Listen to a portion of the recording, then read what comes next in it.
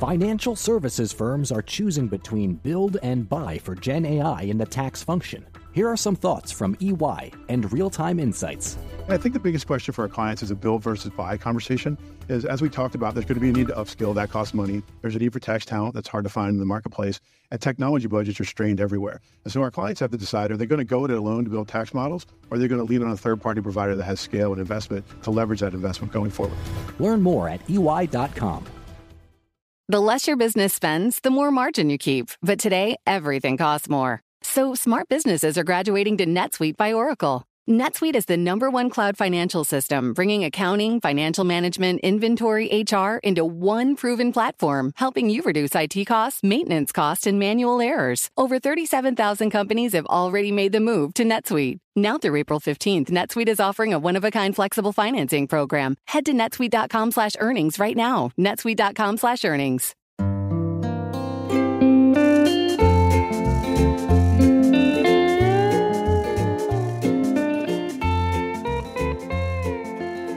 Hello and welcome to another episode of the Odd Lots podcast. I'm Tracy Alloway. And I'm Joe Weisenthal. Joe, do you remember that time I bought a barrel of oil?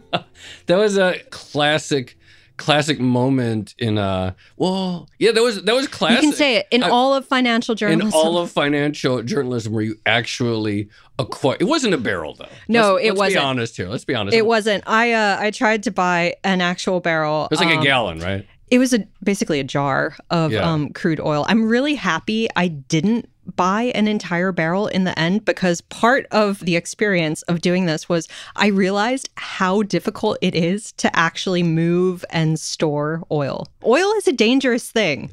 Yeah, you had it on the desk next to us, and then you left, right? Like you left for Hong Kong, or you left for Abu Dhabi, and left the oil, and like a bunch evaporated. I'm not sure I should tell this story, but I couldn't figure out how to dispose of my jar of crude oil, so I just procrastinated and left it on the desk, and it slowly evaporated and poisoned my colleagues. We all and inhaled now, oil fumes for months and months and months on end. Sorry about that, Joe. It's all right, I survived. All right, well, I bring it up because I'm very, very curious about the business of storing and transporting oil right now. And part of the reason is because, as we've been discussing on this podcast, we had a really great episode with our colleague Javier Blas, for instance.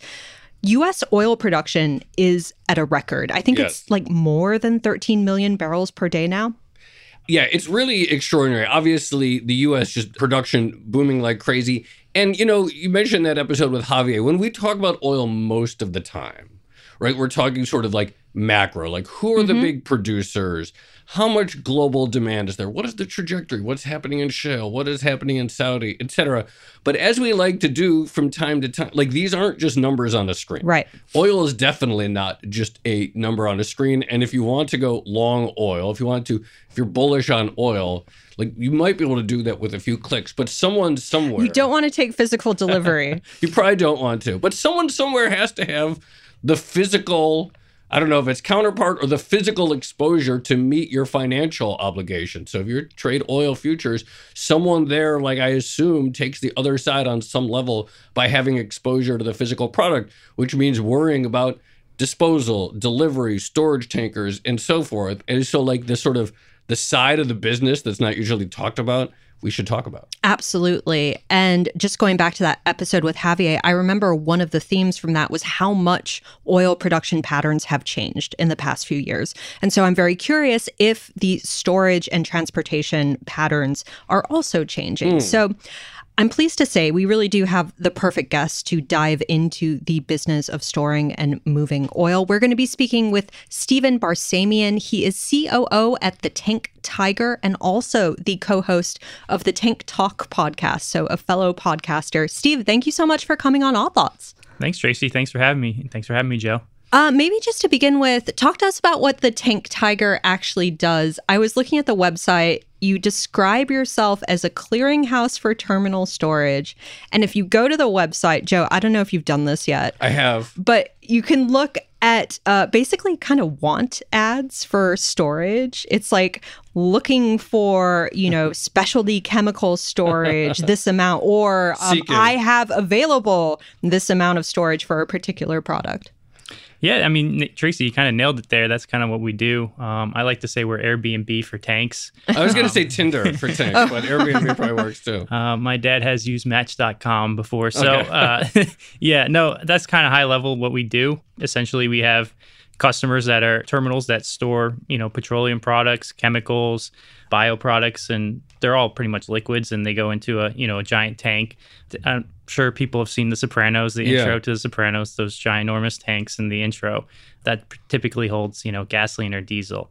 And essentially you can lease them out like an apartment, and people pay for a term on that tank like you would pay for a term on an apartment. And essentially oil traders, oil majors, they usually are the customers that lease those tanks. And there's terminal storage companies that are public companies that kind of lease them out third party. So that's kind of how it works. And essentially, we kind of get in the middle of that, and we try to facilitate the transactions of people that need storage and the people that have storage. And like you said, it's kind of like want ads, trying to find the perfect match. And really, that's what we've done for the past 9 years. And so far, we're still in business and still paying the bills. So wanted storage unit with sensitivity and, I don't know, affinity for poetry. Okay. That's slightly random. How much of the business, if you look overall, is sort of like big, sort of long-term relationships between some oil producer and some storage company? And then how much maybe of the Tank Tigers business or anyone else's business is perhaps like sort of like, I don't know, maybe the term is odd lots of oil storage, where some storage company has a little bit of extra space beyond what their contract is. I mean, I assume there are like long-term contracts, but why don't you like talk about the breakdown there of how these deals usually come together? So my dad, who started the company, he worked at Hess for over 30 years, and he kind of started the third-party leasing of terminal storage at Hess. Those terminals are now not obviously owned by Hess anymore. And he kind of saw this need in the market to create this company. And, when he was doing deals at Hess, it was, largely long-term deals or spot deals, and essentially, trying to find the best fit for their excess capacity and assets. So I would say, typically today, with us being in the market, we've kind of added some liquidity and transparency. A lot of the big players, there's big and small terminals, and a lot of them have, like you said, long-term customers that have been there for years and years.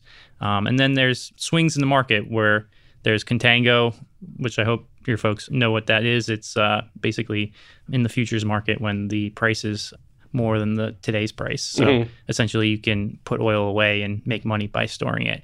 And then backwardation is the opposite. So that's de-incentivizes storage. So that kind of fluctuates, and, people leave and enter markets all the time. Companies change all the time. So leases run off. So that kind of leaves that excess and incremental storage capacity that's, up for a spot or long-term lease. I was just going to ask one quick question. This comes up in a lot of the episodes we do on trucking, where we look at the rates and they say, okay, there's a spot rate and a contract rate for trucking. Is there basically an equivalent where you could sort of plot over time what sort of contracted rates there are for long-term relationships, and then like a spot rate that fluctuates both up and down relative to the contract? Yeah, definitely. I mean, you kind of hit the nail on the head there. Long-term rates, they're kind of steady at a certain threshold, and it has to make sense for both sides. And there's spot rates, and that kind of moves kind of with the markets. And that's, exactly it. All right. So I know some oil majors obviously have their own storage, but a lot of people are clearly leasing it from third parties. Why is that? Like, why not just build out your own capacity? Some do, but it's kind of like, the old economics model that I remember from an episode of The Office. Usually, you don't want the liability, and you have to essentially use that tank all the time if you're going to be building it. That's really what leasing comes in, is you don't have that general liability of operating a terminal, so you just can come in and go as you please when you need it and when you don't need it. Most oil majors do own their own storage for their own operational use. I would say a lot of oil majors now these days are physical trading, and they will take advantage of arbitrage opportunities by leasing storage in certain markets, whether that's for blending or moving product from A to B, or taking advantage of contango, as I mentioned. So they kind of do both. And there's oil trading companies that exist that are just these companies that trade commodities from all different parts of the globe, and basically they operate with long-term and short-term leases to take advantage of the same trading opportunities as I kind of just mentioned. You mentioned those tanks in the opening scenes of The Sopranos.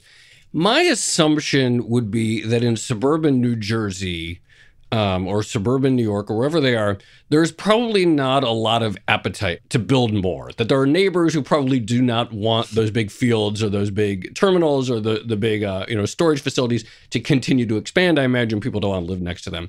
Whereas on the production side, I imagine, in sort of depopulated parts of like North Dakota or Texas or wherever there's explosion, there's probably not much of less of a constraint. So is there a mismatch in the country's ability to produce oil, which seems like it can ramp up like crazy, versus the country's ability to store oil, which I imagine, especially in strategic locations near ports, near where people live, is going to be somewhat constrained? For sure, Joe. I mean, all of us live kind of in the New York area. And New York Harbor is the NYMEX hub for gasoline and diesel. Mm-hmm. And we have I don't know if people have noticed, but there's a giant bunch of tanks farms in the area. And really, that kind of has actually constrained over the years. A lot of terminals have been sold and turned into warehouses.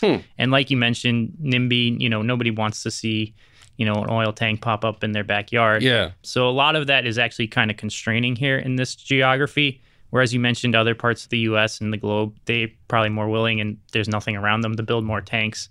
Building tanks, I mean, it kind of fluctuates with the market, as I said before.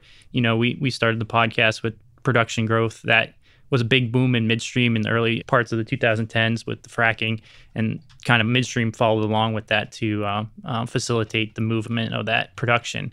And that was kind of the big midstream boom there. And then, recently with the opening of the Mexican border, there was a big boom for midstream needs to move product to Mexico, whether it was by rail. So sorry, the tanks are midstream. Midstream tanks. Okay, sorry. No, I'm just making sure. But that tanks are considered midstream. Midstream, okay, yes. Okay, yeah, okay. Midstream terminals, yes. It's kind of all midstream includes, pipelines, tanks, et cetera. So yeah, there's downstream, midstream, and upstream. Yeah.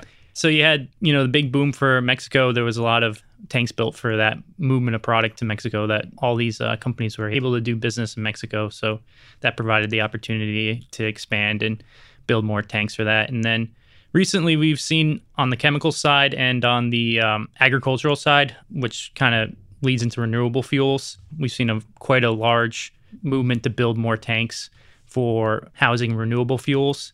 And, that's not a coincidence. There's been, a global push to get into renewables. When I say renewable fuels, that's, biodiesel, that's ethanol, that's renewable diesel, this product called SAF that's meant for airlines. It's a replacement fuel for jet fuel. And then, there's the feedstocks that are used to produce these products. And those are typically like palm oils, veg oils, used cooking oil. All this product is need to be imported and then moved to the production facility.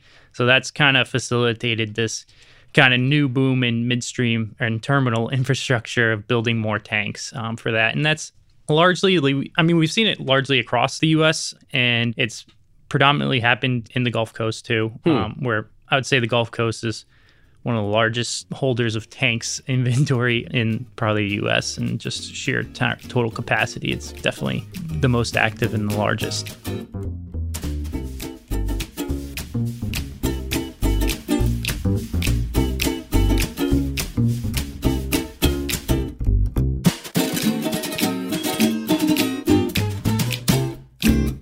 How will generative AI impact the way financial services firms work?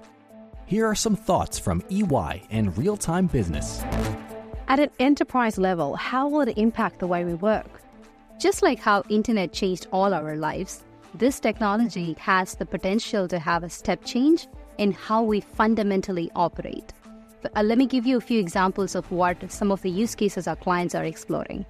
We are seeing our clients explore a few knowledge management use cases. For example, in case of wealth and asset management, providing their financial advisors with right information so that they can serve their clients better.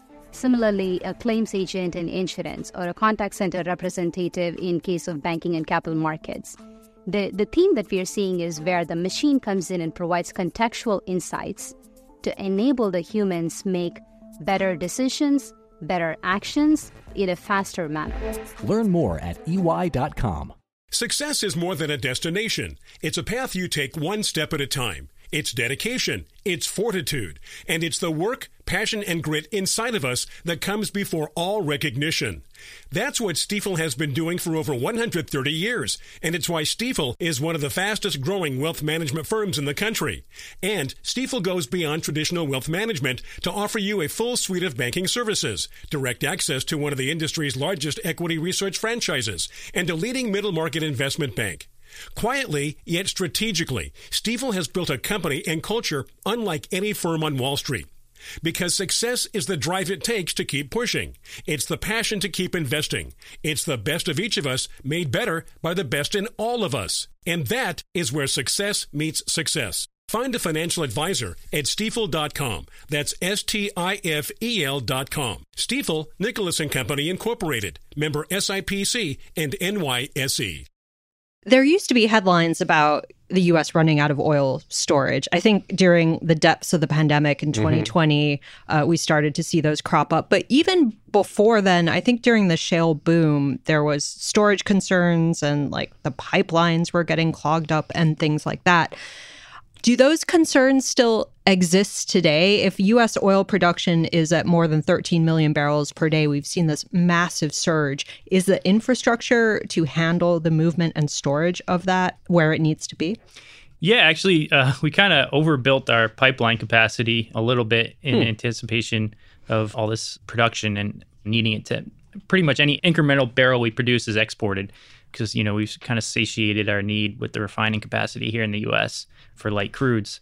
So, yeah, we kind of overbuilt it a little bit, and the production is trying to keep up to get to that point where levels are paying for that infrastructure that was built. Yeah, kind of the things you mentioned, you know, for your prior point with the, it was around like 2015 when oil kind of cratered, and, you know, oil typically does boom and bust cycles, as everybody says.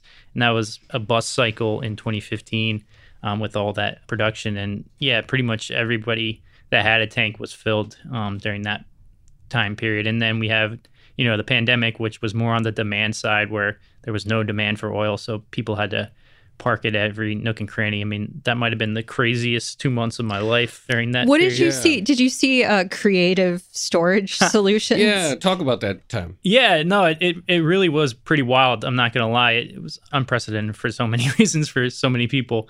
And yeah, we did see so many unusual things, which probably won't be replicated. We had people parking frac tanks, which are these small, like, portable tanks, and filling them with oil next to, you know, Cushing, which is, you know, the NYMEX hub for WTI. And for futures contract, that's the easiest place to trade oil. So, yeah, we were seeing that kind of weird level of detail of, you know, filling up and moving frac tanks to Cushing, you know, people filling up pipelines and not even moving the oil. It was a very, very strange time. And, you know, typically it's more of a flatter market than that. And we were seeing another weird thing, you know, people booking vessels and just parking oil on large vessels and parking them at sea or near ports. I'm trying to think. Oh, oil on rail cars. That was another thing. People were parking on rail cars and parking them in rail yards. So, yeah, that was an interesting time, not going to lie. I was doing a lot of work in a very short period of time, and also being in a lockdown was making it weirder. But what is the economic sweet spot for owners of midstream assets? Because obviously, you know, we could talk about oil in terms of volume, or we could talk about oil in terms of price, and sometimes they move in the same direction, sometimes not. Often they move, I guess intuitively, often they move in opposite directions. What is the sort of like the dream business environment if you're in the midstream space? Probably the dream is high oil prices and high contango. That's pretty much, you know, the dream. So high oil prices, but even higher in the future. Yeah, exactly. Got it. I would say that's probably the dream scenario. Typically that doesn't happen. But yeah, that would be the dream scenario. I mean, then you have, you know, producers still producing, moving the oil, which, you know, they're paying tariffs for the pipeline. And then, you know, they're paying it for the export of moving it from the pipeline to the tanks, to the dock, and onto a ship. So that's making money for the terminal all the way through. And then they're making money on the storage costs, which, you know, people are just going to park oil in the storage and pay for it. So I would say that's a good dream scenario. What makes for a good storage facility? And obviously, I get that the requirements are going to depend on the exact product, but in general, what are the things people are looking for when they're looking for storage capacity? Is it just price, or is it maybe safety or convenience, things like that? So when we started the Tank Tiger, storage prices was very, very opaque. And we tried to bring a little bit of light and transparency. Like I said, we've been doing this for 8 years now, so people kind of trust us, I think. So we've been able to kind of shed some light on storage pricing. And it was a black box day. You know, somebody could have been paying like $2 more than the other person in that same terminal, or, you know, vice versa. So we've been able to actually create kind of more transparency and liquidity in what we do. But to answer your question, yeah, I would say it's a combination of all. So typically in a flatter or more backwardated market or small contango market, the more what I call well-connected facilities or desirable locations are going to be, you know, the first to, you know, get leased out. And typically those are, you know, terminals in Houston, those are terminals in New York Harbor, like I mentioned, in Cushing, and along the river in New Orleans. You know, these are pretty much major trading hubs and logistical hubs. And for at least oil terminals, the better the connected, which means, you know, the best pipeline connected facilities tend to do better than the ones that are not as well connected pipeline. And that kind of means is like they're bringing in oil from multiple locations, so it gives a person optionality, and they're bringing it to their outbound connectivities are vast and broad. So that kind of lends itself to be a favorable facility. And then, you know, obviously price matters a lot as well. And then for logistically, it's, you know, location. So customers that lease storage want to be around other people that lease storage, so they're able to move barrels from point A to B, and, you know, that provides some liquidity and trading activity, so they don't want to be stuck in the middle of nowhere and nowhere to sell their barrels. And that kind of hurts a lot if they can't sell and the market's bad. So that's kind of what I would say lends to a favorable facility. And crude and products, what clean products is like gasoline and diesel jet, and crude oil, you know, obviously it's crude oil. So they're kind of segregated in different terminals. Typically, they're different facilities handle both. So there's differentiators between those two. I have a really basic question, since you mentioned the pipelines, but how does the oil or the product get from the pipelines into the actual storage facilities? Like, what is the mechanism? Are we talking from a crude oil or clean products standpoint? I guess we could do both. Okay. I'd be curious to hear the sort of like life cycle of both those things, from like stuff comes out of the ground and then gets moved, or stuff comes out of the ground and gets refined and then put into storage, because I don't really understand the physical process. Yeah, the sequencing of it. And do the pipelines like plug in directly into storage tanks? I can't imagine that's the case, but go ahead. Sure, yeah, of course. I'll start with crude because that's where it all starts. So typically they drill it out of the ground, and the way it's moved is into kind of like an aggregation site. Either they move it via a truck or a pipeline that's connected kind of close to the well, and that's moved into like an aggregation terminal. And from that aggregation terminal, a terminal that has tanks, so it's literally taken, if it's a truck that's driving it to the terminal, they'll stick a hose into the truck, it'll pump it into a tank, and then at that tank, there's multiple tanks in that little small terminal that'll pump into a bigger terminal. And that bigger facility will then inject it into a long-haul pipeline. Some of the long-haul pipelines from the Permian go to Houston or Corpus Christi for crude, Corpus for their refining complex and to export out of there, and then Houston, you know, for their refining complex and to export out of there. So when it goes to the long-haul pipeline, typically the midstream company that owns the long-haul pipeline also owns the terminal at point A and point B, so when it's coming in and when it's going out. And then from that pipeline, it'll go into various tanks in that tank field, depending on manifolds and connections in that terminal.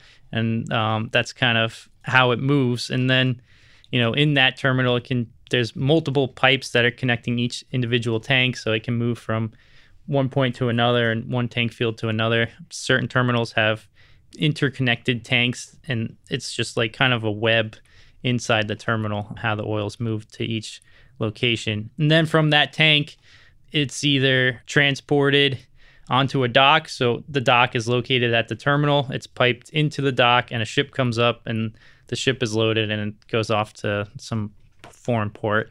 Or it's moved into another pipeline that is connected generally to a refinery. And then the refinery has their own tanks at their own plant, and that they'll take from that tank into a distillation tower and start producing clean products. And then that kind of leads me to the clean products. So once a refinery produces clean products, typically we'll start from Houston because that's where a lot of refining capacity is. So though a lot of these refineries have connections into some of these major terminal hubs in Houston, where a lot of gasoline blending and diesel activity happen, and they're pumped into these terminals via pipeline, and it can go trade hands from one person to another. And then it can be exported, like I mentioned before, pumped onto a dock, sent to like South America or wherever. Or it can be shipped up Colonial Pipeline, which is, the largest distribution pipeline in the U.S., and that pipeline has injections at the terminal site in Houston. And then there's various stops along the way as it goes up to New York Harbor. And then once it's at its destination, let's say at a terminal here in Linden or Bayonne or wherever in New Jersey, it hits the tank, and then typically it's consumed by a customer. So you'll have a truck that comes up to the terminal. It'll load the product at the truck rack, and then it'll drive off to a gas station. So that's kind of how it works. That was great. Yeah, that was a really good overview. And I have a very quick, simple question. The basic pricing, are we basically talking about a sort of barrel per day type of pricing, or how does... storage pricing? Yeah, storage pricing. Yeah, so it's essentially, like you said, it's in dollars per barrel per month. Per month, okay. So that's a typical storage. What's a typical price on an average market to store a barrel of oil? It varies quite a bit.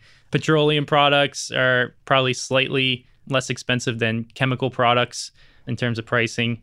And so it just kind of... Like at a dollar amount, if Tracy suddenly had a barrel of oil, which maybe she would, what would it cost her to store it for a month in a typical market? Okay, so yeah, I'll say let's start in Houston. Gasoline components in Houston is around 90 cents to $1 a barrel. Diesel's a little bit slightly less than that. And essentially you're paying for 1 month minimum at least. You have to pay for at least 1 month. That's the minimum a terminal will do. More desirable terminals won't even do that month. They're like, you need to take a year or so. So you basically pay for that year, whether you use it or you don't use it. And then there's actually secondary markets where people are allowed to sublease their tanks, you sublet an apartment. So this was going to be kind of my next question. Is there an active speculative market for storage capacity? In other words, could I say, you know what? I want to go long the cost of storing oil here, or I just want to buy a bunch of capacity and I don't know if I'm going to use it, but I think I can resell it for more 6 months from now, or I want to buy a bunch of capacity here and sell a bunch of capacity here because I think it's going to get rerouted. Like, how liquid, can you just sort of be like a computer warrior and trade capacity in some way? So yeah, that's kind of a multifaceted question. So yes, trading companies will take speculative positions and lease tanks, but typically they don't do it so they can sublet it. It's typically they're anticipating some sort of market need, and you usually want it for your own use, whether it's blending or storing the oil, and that will actually make you more money than subleasing the tank, because it could be exponential factor how much more money you can make having that tank. And yeah, there is a secondary market. I wouldn't say it's that liquid, but with us being around, it's maybe gotten more liquidity to it. And in terms of future buying of storage, so it's interesting you say that. There was a company that had futures exchanged for storage on CME, and you were able to, if you wanted to, book June storage for a certain amount price, and it would be a 1 month contract. So that contract did exist. I'm not sure if it's still on CME. I'd have to check. I don't remember offhand because they were kind of a competitor of ours. But yeah, that did it, and it was pretty innovative, and that did exist. So yes, you kind of do both.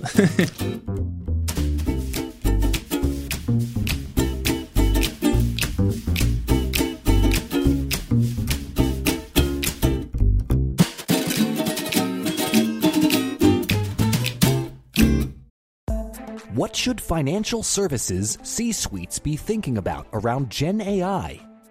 Here are some thoughts from EY and Real-Time Business. So what should C-suites be thinking about? What's the one key takeaway they should be aware of? Explore the potential of this technology, but with right safeguards in place. Clearly, the technology is fascinating. The potential it provides is something that we have not seen this far. So there is merit to exploring it.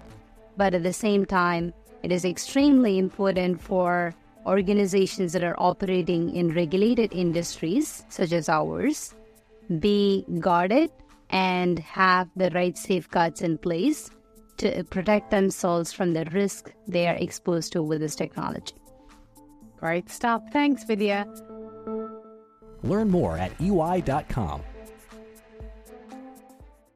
Success is more than a destination. It's a path you take one step at a time. It's dedication, it's fortitude, and it's the work, passion, and grit inside of us that comes before all recognition.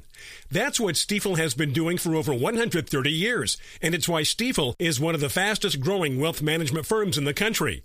And Stifel goes beyond traditional wealth management to offer you a full suite of banking services, direct access to one of the industry's largest equity research franchises, and a leading middle market investment bank.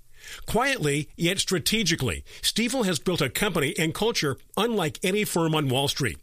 Because success is the drive it takes to keep pushing. It's the passion to keep investing. It's the best of each of us made better by the best in all of us. And that is where success meets success. Find a financial advisor at Stifel.com. That's Stifel.com. Stifel, Nicholas & Company, Incorporated. Member SIPC and NYSE. How long can oil be stored? And the reason I ask is going back to me keeping a jar of oil on my desk and slowly poisoning my colleagues. I really didn't mean to do that, Joe. Thank you, Tracy. Yeah, I was surprised by how quickly it actually evaporated from this jar. And there was other weird stuff that happened. Like, for instance, the solids start settling at the bottom, right? And so every once in a while, I remember I would pick up this jar and just kind of shake it to get it looking how it looked when I first received it. But there are all these considerations that go into actual physical storage. How long can you actually do this? And again, thinking back to the Strategic Petroleum Reserve, I always have this picture in my mind of a mountain of oil barrels like in storage somewhere, but I don't know if that's actually the case, if we have barrels of oil that are just sitting around for decades or something like that. So yeah, I mean, you just mentioned it. Crap can go to the bottom of a tank, and that does happen naturally in all tanks. If you ever open one of those large crude oil tanks, you'll see some interesting things at the bottom of it. Like what? Like rocks and stuff? I mean, crude has like all types of metals and not rocks, but yeah, it's just it's a sludge and solids. Yeah, you can't shake it presumably to get it back. Yeah, they typically clean the bottoms every once in a while. Terminals will have to clean the bottoms of a tank to get all that crud out of there. But you can basically park crude oil in for a tank forever. I mean, it's essentially the same as leaving it in the ground. Typically, products, once it's refined, they need to be turned over and eventually consumed. Their shelf life isn't as long as crude oil. Crude oil, you can just really leave there forever. And all terminals have what I would call, so for crude oil, they have floating roofs that sit on top of the crude oil to control the vapor pressure. And then there's the bottoms of the tank. So there's actually like a little hole, a circular hole in a tank. And that's where the pipe is connected to. And actually beneath that hole, there's what's called the bottoms of the tank or the heels of the tank. And that's where all the crud is. And then on top of that is where the oil is able to pump out of the tank. So when you're leasing a tank, you're actually leasing that full capacity, even though technically that usable capacity is less than what you're paying for. So that's just kind of an industry standard. What happens to the vapor? When you suck oil out of the tank? Yeah. That's a good question. I don't even know. Okay, we're going to have to do a whole other episode on oil vapor. But that is sort of what I was wondering next. Has the midstream / storage industry been forced to do any changes as a result of sort of climate and other questions? I mean, obviously you hear about it in natural gas with methane leaks, et cetera, and as a particularly potent contributor to climate change.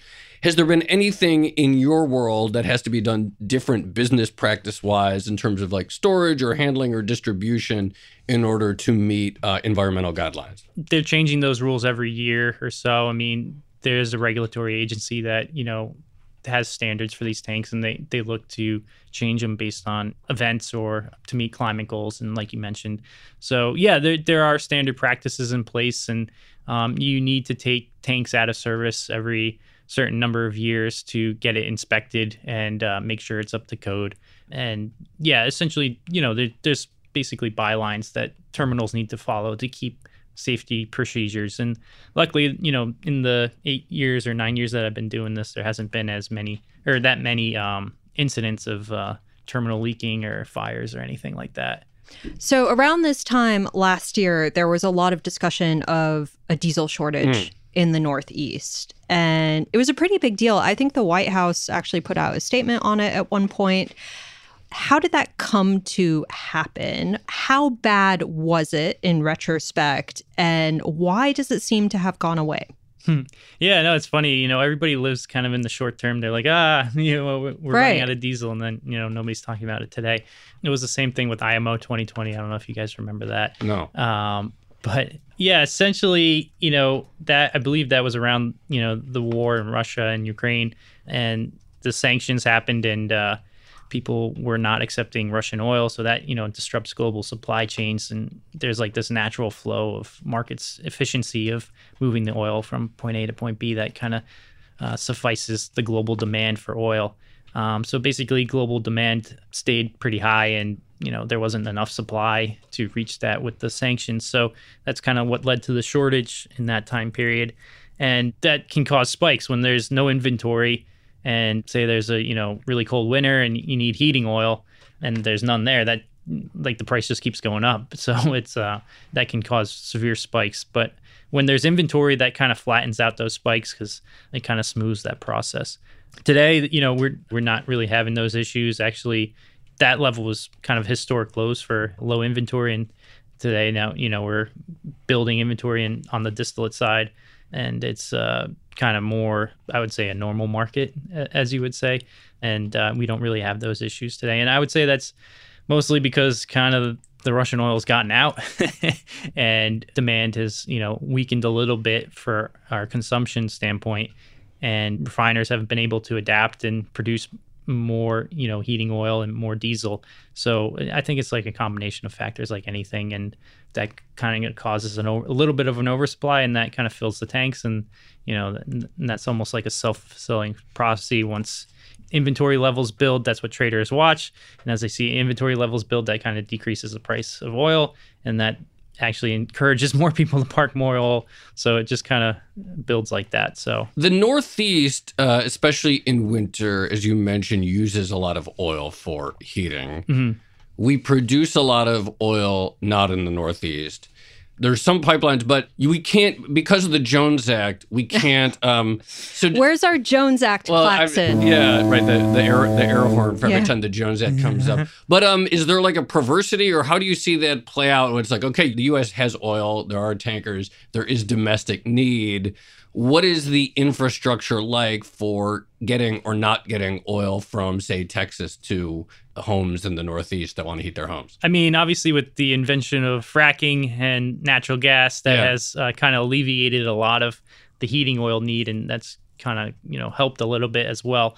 I would say the majority of the product for us in the Northeast is coming from the Gulf Coast and the refinery complexes down there, and that's via pipeline, via the Colonial Pipeline, And then further up north in like the New England area, they're not connected to any pipe. Right, there's no pipeline in Vermont. No, so they'll take diesel supplies from Europe via vessel, or they'll barge it up from New York Harbor and put it into terminals in Boston. Barge. Area. So wait, that means an inland waterway from New York. So you can do pipeline from Texas to New York. Yes. And then via barge. Yes. So that way you don't have to deal with any Jones Act you don't have to pay because for there's Jones not Act a part. Okay. Yeah. Barges are so underrated. I always think that whenever they come up. Yeah, no, totally. And also just America's blessed inland waterway system is incredibly underrated. Yeah, for sure. I was going to say Jones Acts, they still do exist. People still do lease them, and they will still take them. Typically, it goes to Florida. Most of the Jones Acts go from the Gulf Coast to Florida. And you'll see some that go to New England, but not as many. So I know it's been a busy few years for the oil and commodities industry in general, but looking back, now versus 2020, what's been the big change in your business? If you could sort of, just encapsulate it for us. Sure. Yeah. I mean, it's kind of crazy how quickly so much has changed in only 3 years. I mean, a lot of the oil majors were, crying because, oil prices were so depressed and refining margins were terrible. And now oil prices are high and refining margins are great. And a lot of these big companies are reaping in tons of profit. We've seen a lot of mergers and acquisitions on the shale production side with a lot of independent shale producers getting gobbled up by these oil majors because shale producers are seeing good evaluations and the majors are looking to grow their drilling production, but without actually having to drill holes in the ground, they can just acquire a company. So, we're seeing a lot of that. And from refining standpoint, I mean, there's going to be new refineries built across the world, and that's going to eat away at, domestic refining capacity. From us on the midstream side, the terminal side, we've seen a lot of mergers and acquisitions as well. A few big recent buyouts happened, and that's kind of changed the hands of the names of the tanks. So same assets, different names. And that's kind of what we're seeing recently, just in the past few months. And basically what I mentioned earlier was the global demand for renewables. And that's not just talk, it's happening today. And there is definite capital expenditures being put into building plants and building terminal infrastructure to house, these renewable fuels. So it'll be interesting what the next few years hold for that. But yeah, I mean, it's constantly changing, and that's kind of what keeps me on my toes and keeps me interested in this oil game. But yeah, it's been different since 2020. A lot of things have changed. All right, Steven Barsamian, thank you so much for coming on Odd Lots and explaining the business of storing and moving oil and its various products to us. Really appreciate it. That was fun. Thank you for having me. That was great.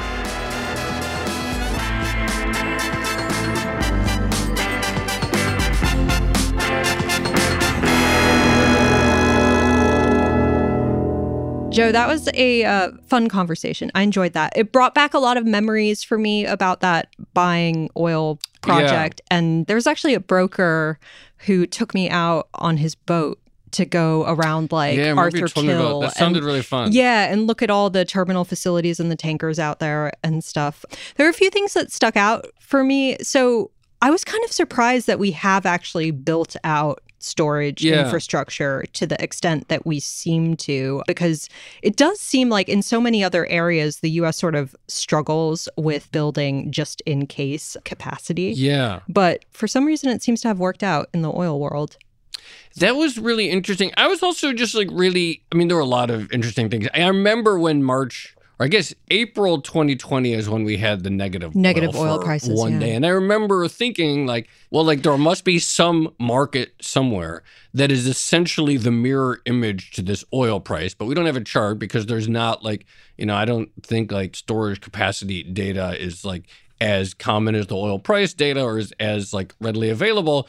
But I remember at the time thinking there must be some chart somewhere that is literally the mirror image of this, because someone with some marginal storage capacity must have seen, the amount that they can rent out their space for essentially shoot up positive 40 or something de facto like that. Because if you have this oil and you're producing so much and you run out of space, you're desperate, right? Right. So that was when everyone was joking about buying oil and storing it in their bathtub. You were ahead of the curve on owning oil ahead of that. But yeah, right? That would be the ultimate time if you had the capacity. You must have just been making a fortune. I did think it was interesting. Steve brought up the sort of creative storage solutions that you did see at the time. Yeah. So for instance, just keeping your oil on rail cars or just leaving it in pipelines for storage as opposed to using them to actually move it.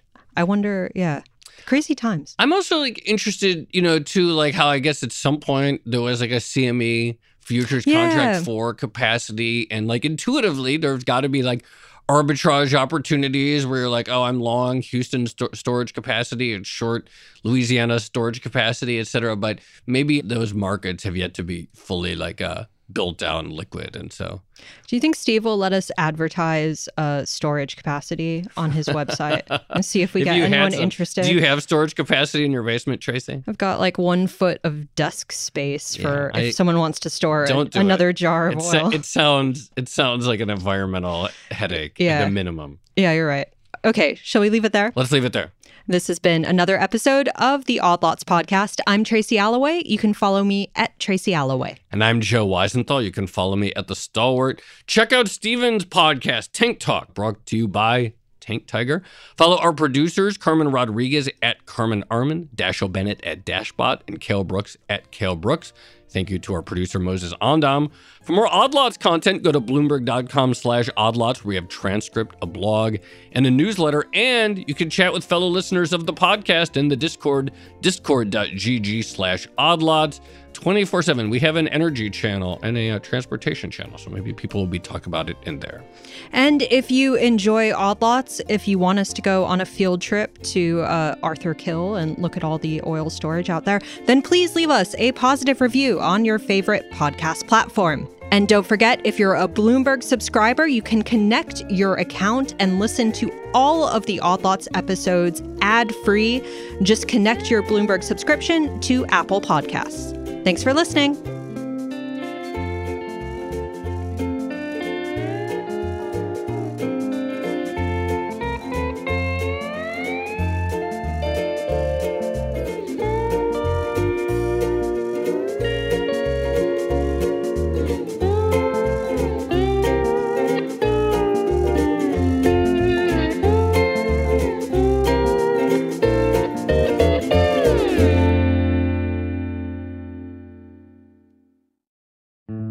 Osage County, Oklahoma is getting a lot of attention right now.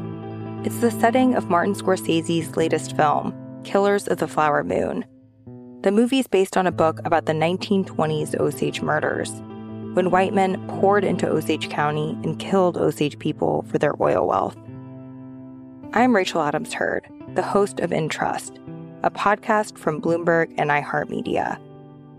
For over a year, I was reporting a different story about other ways white people got Osage land and wealth, and how a prominent ranching family in Osage County became one of the biggest landowners here. Their ranching empire was built on land that at the turn of the century was all owned by the Osage Nation. So how'd they get it? Listen to the award-winning podcast In Trust on the iHeartRadio app, Apple Podcasts, or wherever you get your podcasts.